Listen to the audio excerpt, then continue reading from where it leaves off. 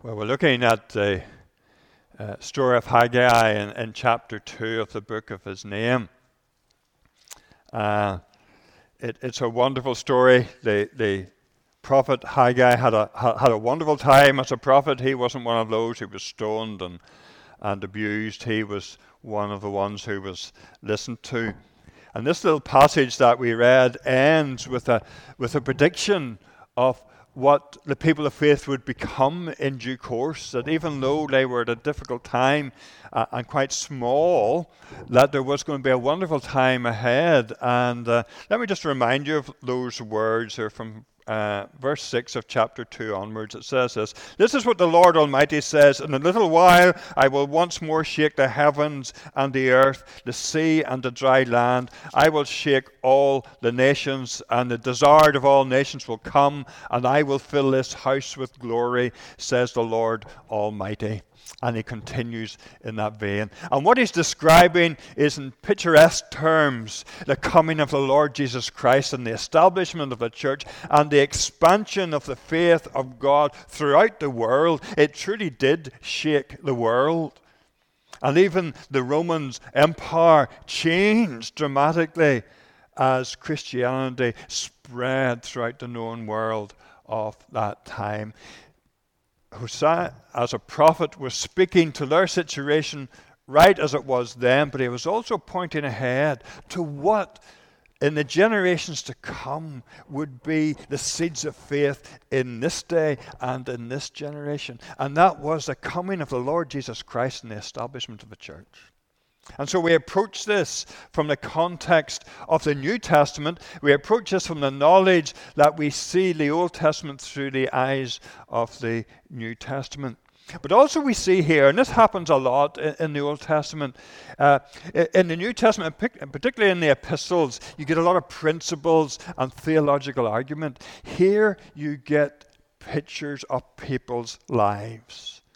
And we see, as we look and read between the lines even of what Haggai says, we can get into the world what that once was. And yet the remarkable thing is, it seems very similar to the way we think and behave today. I was reading a novel recently, and I was struck by the description of one of the characters in the novel. It described the character as this: "It could easily be ours before she moved from her slump." Now, I want you to try and imagine that. Now, it's easy. Just think of Manchester United supporters, okay? And you've been in this situation, I'm sure. You're at the kitchen table, and there's something big in your life, and it just consumes you at that moment. And you sit in the kitchen table with your elbows on the table and your head in your hands, and moments and minutes and long period of time passes in that position. That's every Manchester United supporter at the minute. And I really grieve for them, but maybe not.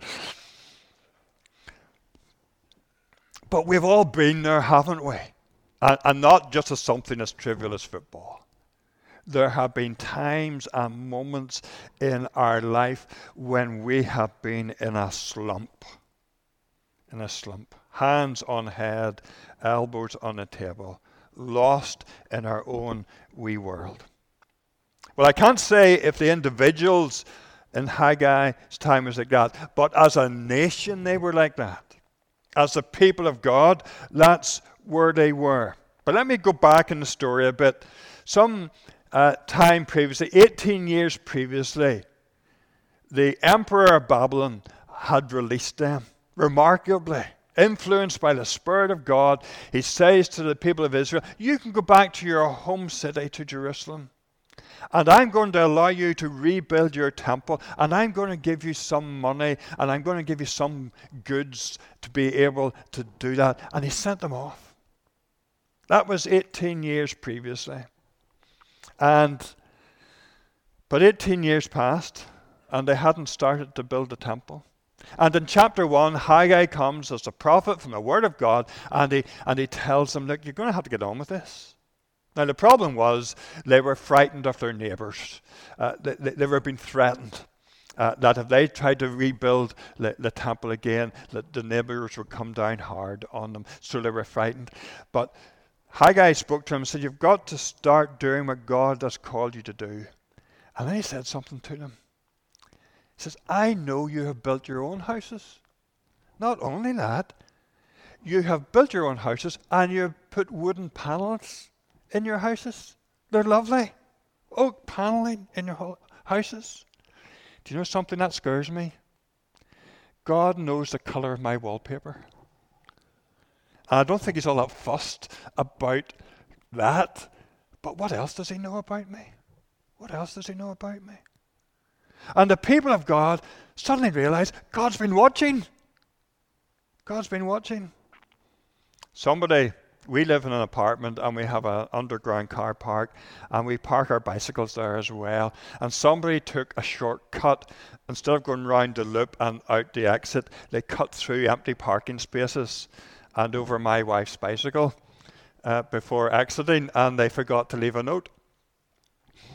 So I put we have a wee Facebook group, and I put a wee note on it and said, words to that effect, you forgot to leave a note, just to let you know the new wheel costs £49. And then I added a wee bit to it and said, do you not think in this secular world it's very easy to keep driving on? And just, if you get away with it, you get away with it. And I put that on Facebook, and I had about half a dozen atheists responded within half an hour to say it's got nothing to do with that and whatever. And then I responded by saying, I could do what that person did, except I live with the belief that someone's watching me. And these people realize that God's watching them. So, reinvigorated, they set about to rebuild. And that's how chapter 1 ends. They're at work, they're rebuilding, they're going to build this temple. But then chapter 2 lets us know that they've become discouraged again. Now, what do you think the gap is between chapter 1 and chapter 2? How long between the two sermons like Haggai preaches? Is it 3 years maybe? No, it's not. 2 years? 1 year? 3 months? Do you know how long it was? 3.5 weeks.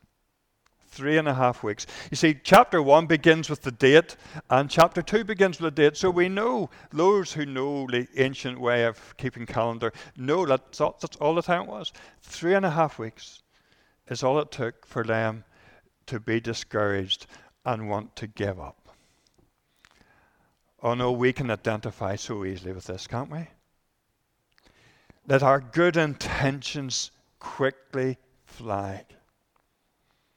And the wonderful thing is that in Haggai, he explains to us why it is that happened.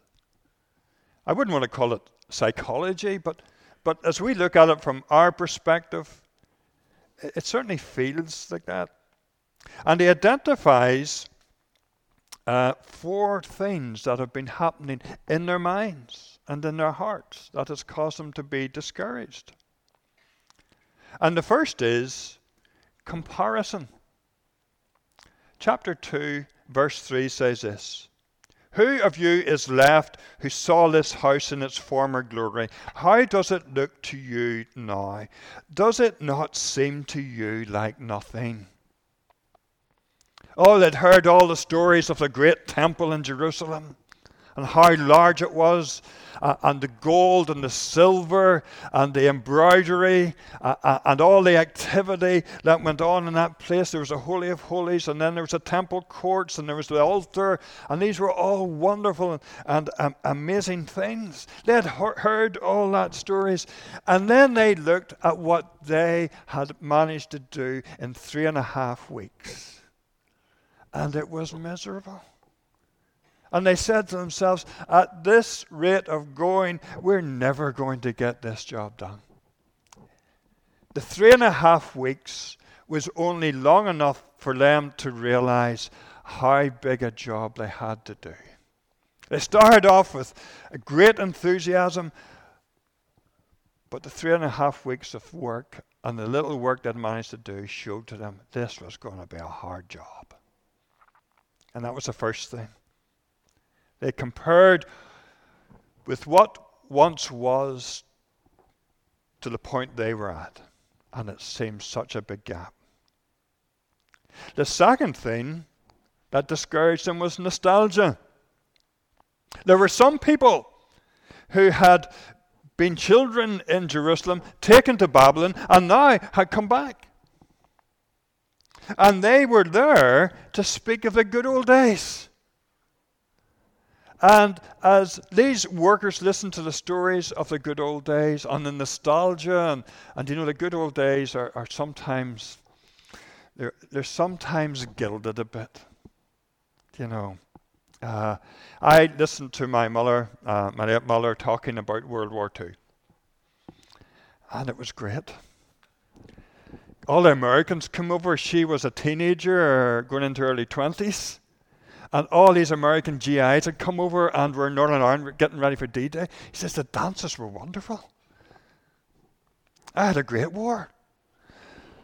And, you know, that's what nostalgia can do. It can take some of the highlights and say, this is wonderful. And conveniently forget, well, in Muller's case, there was a war going on. Nostalgia can be a tremendous discouragement if it's sort of pressed down upon the younger generation. And then, thirdly, there was opposition. Now, we're not told this in Haggai, but there's another prophet around at the same time called Ezra. And in chapter 5 of his book, verses 3 and 4, he says this: At that time, Tattenai, governor of Trans-Euphrates, and Shethar-Bozenai and their associates went to them and asked, who authorized you to rebuild this temple and to finish it? Well, actually, they had a very good answer, the emperor had. But that's not where the threat really lies. It goes on in verse 4 to say this. And they also asked, who are the names of those who are constructing this building?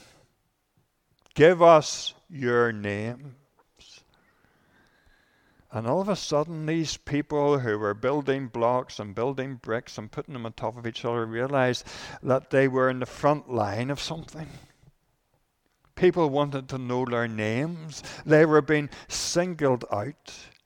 It was a form of pressure and persecution that was being put upon them. It was subtle, but it was frightening. And the fourth thing was unrealistic expectations. You see, when they were in Babylon, there was a prophet called Ezekiel, and he told them about what the future was going to be like. And this was about 30 years into their stay in Babylon. And in chapter 40 through to 48 of Ezekiel, he gives us great vision of the future of the people of God. I'll give you a little sample of it in chapter 43, verses 4 and 5. The glory of the Lord entered the temple through the gate facing east. Then the Spirit lifted me up and brought me into the inner court, and the glory of the Lord filled the temple. So they had those words echoing in their memory. And then they looked at the pile of bricks, and it was miserable. And they were ready for giving up. What was the answer to Ezekiel's vision? It certainly wasn't that pile of bricks that they had managed to make. Well, there was another prophet called Zechariah who lived at the same time as Haggai. And he gave the answer to that question about Ezekiel's vision. In Zechariah 4 verse 10, he says this: who dares despise the day of small things? Who dares despise the day of small things? In other words, how dare you think that that little pile of bricks isn't significant? It is. Why is it? Because God begins his work usually in a small way. Adam and Eve. We're now at 7.8 billion, but it began Adam and Eve. Abraham, one person, becomes the chosen people of God. The Exodus begins with Joseph and completed with Moses. Salvation begins with a baby in a manger. The church begins with only 12 disciples. What people need to realize both then and now is that God starts things in small ways. And if you listen to Jesus preaching and telling parables, he keeps going back to parables about seeds. The Word of God is a seed. Or it's a little pearl. Something small that grows and is valuable. You see, none of what they were set and called to do was going to happen overnight. They wanted it fixed and they wanted it right now. And often in life, as we face life's problems, we want things resolved here and now.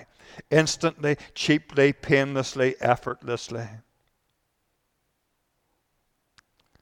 But lots of things don't get sorted that way. Less than a month after they had started, they were deflated. And so God sends Haggai, because he doesn't want the people of God to give up. He wants them to build his temple, his church of their day. He wants them to start small and not give up. So that's why Haggai comes. And he says things to encourage them. And we'll go on to the positive now. And the overwhelming thing that God says to the people is, be strong. He says it 3 times in verse 4. But now be strong, Zerubbabel, declares the Lord. Be strong, Joshua, son of Josadak, the high priest. Be strong, all you people of the land, declares the Lord, and work, for I am with you. Be strong, be strong, be strong. Whatever level you're at, whether you're the governor or the high priest or just a people, be strong. And when God speaks, people listen. Be strong. Is this a suggestion? Is this an idea? Is this a pat on the head? Is this God wiping their fevered brow? No, God is saying, sit down, be quiet, I'm going to tell you something, and that something is, be strong. Take a resolve to be strong. Don't let these waves overwhelm you. Whether it's nostalgia or comparison or great expectations or outside pressure and persecution, don't let any of those things undermine your strength. It's not an optional extra. It's what God expected of them, to be strong. In my prayer earlier, I suggested there's different ways to be strong. Our bodies can be weak, but we can be strong within. Our minds can be going through a very fragile state, but we can be strong in faith. We can lean heavily on God and be strong. Margaret Thatcher said to George Bush as the Iraq war was starting, and he was having doubts, he said, George, she said, this is no time to go wobbly. And sometimes in life, when your head is in your hands and your elbows are on the table, sometimes that's not the time to go wobbly. It's the time to be strong. He not only says that, be strong. He says also in verse 4, and work. Verse 4, and work, for I am with you. God tells them to do something. You know, one of the hardest things I think is, if you're going through an illness, that you're locked in the house in the 4 walls and you can't get to do anything. I think that's a difficult place to be. And sometimes, you know, when we're low of spirit and we feel fragile, sometimes what we need to do is get out and do something. You know, sometimes after the work of a Sunday, I as a minister would feel pretty low of spirit on a Monday. Just drained. But I found one of the best things was go out and do a bit of visiting. And before you knew it, you weren't thinking about yourself anymore. Get out there and work. That's what God says. If we sit around and tell each other how little we have achieved and how our blisters hurt and how our back hurts, we're just going to become more discouraged. It's people doing nothing who are the most easily discouraged. So God says, be strong, go work. And then also he says in verse 4, I am with you. I am with you, declares the Lord Almighty. Now there's no tabernacle, there's no temple, there's no Holy of Holies, there are none of the accoutrements of public worship there. There are no liturgical aids, but there's no problem. God doesn't need any of that stuff to be with you. I am with you, he says. It's a powerful, motivating factor to realize that wherever your circumstances, wherever your position, that God is with you.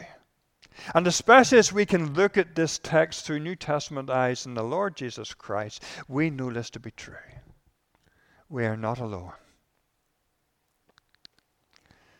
The fourth point he makes in verse 5 is about his promises. Now in the Old Testament, when God speaks about promises, he often uses the word covenant. The covenant is a very serious promise, and he recalls and reminds them that he made a promise with them as a people when they were coming out of Egypt. And the promise he made with them was that he would be their God. In Ezekiel 11 verse 16 it says, therefore say, this is what the sovereign Lord says, although I sent them far away among the nations and scattered them among the countries, yet for a little while I have been a sanctuary for them in the countries where they have gone. Therefore say, this is what the sovereign Lord says, I will gather you from the nations and bring you back from the countries where you have been scattered, and I will give you back the land of Israel again. They will return to it and remove all its vile images and detestable idols. I will give them an undivided heart and put a new spirit in them. I will remove from their heart of stone and give them a heart of flesh. They will follow my decrees and be careful to keep my laws. And here's how it finishes. They will be my people, and I will be their God. They will be my people, and I will be their God. That's a promise. It was made hundreds of years previously, and God says, I haven't given up on that promise, you know. You are still my people, and I am still your God. I will be with you. I will not leave you.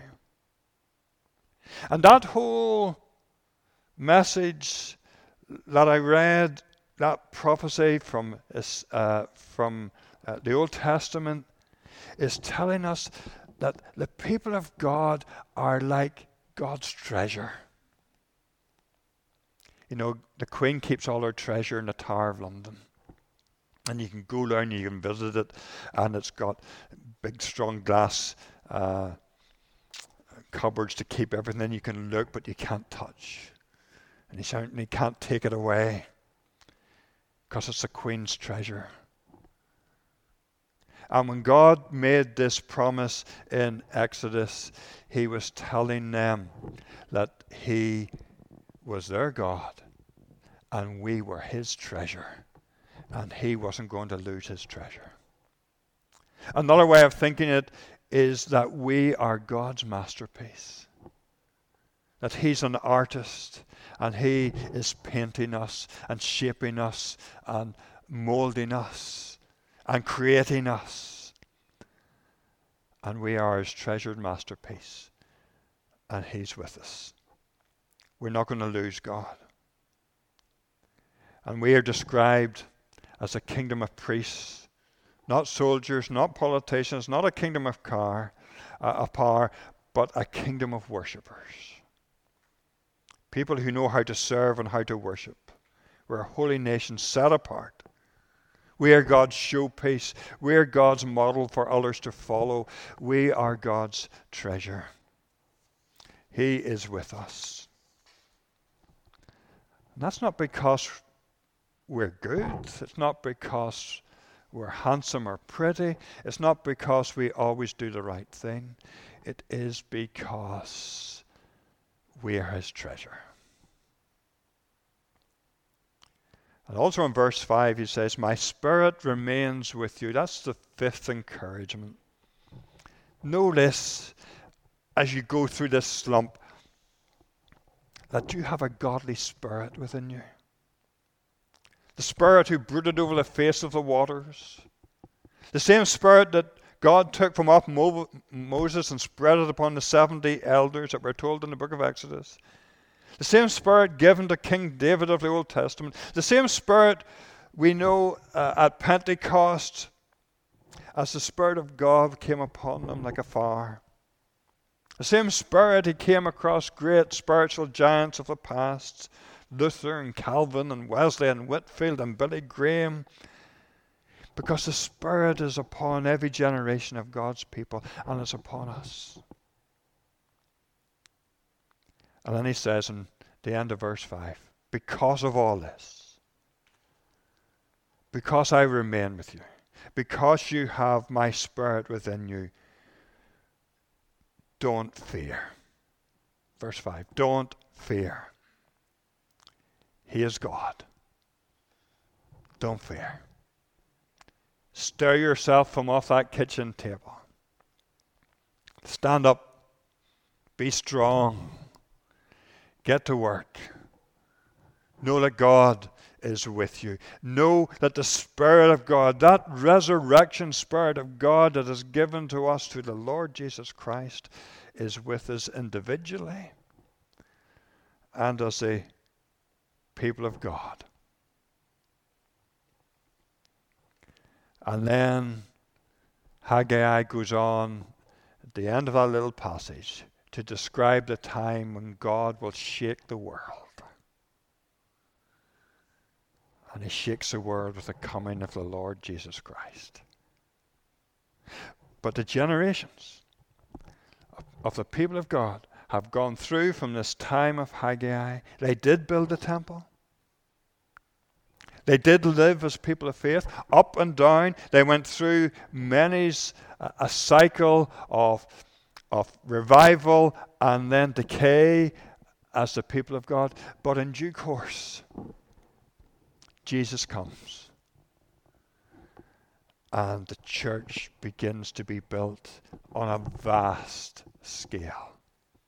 So big a scale that great temple that they thought in their mind's eye would be big enough isn't big enough. That their little pile of bricks in comparison with the temple is small, but the temple is minuscule compared to the work of God that God has done in this world and continues to do. For those who are disheartened, for those who are despaired, for those who find themselves in a slump, know that we are a resilient people. You know the wee rubber duck you have in your bath and you push down and it goes down to the bottom and you let go and it bobs back up again. That's God's people. That's the people of God as described in this portion of Scripture. We are resilient because God is with us and his Holy Spirit indwells us. Let's pray. Gracious and loving Heavenly Father, we thank you for the encouragement of your word. We thank you for the humanity that we see in the people of God in Haggai's time. And we don't look upon them with some sort of level of superiority. We come alongside them and realize we are the same. And therefore we take this message of encouragement and we apply it to our lives. Forgive us, Heavenly Father, if we have been lost in our slump. We hear the call to be strong and we know where that strength is to be found. It is to be found in you, our God who remains with us. It is to be found in the Spirit of God that indwells us. We thank you in Jesus' name. Amen.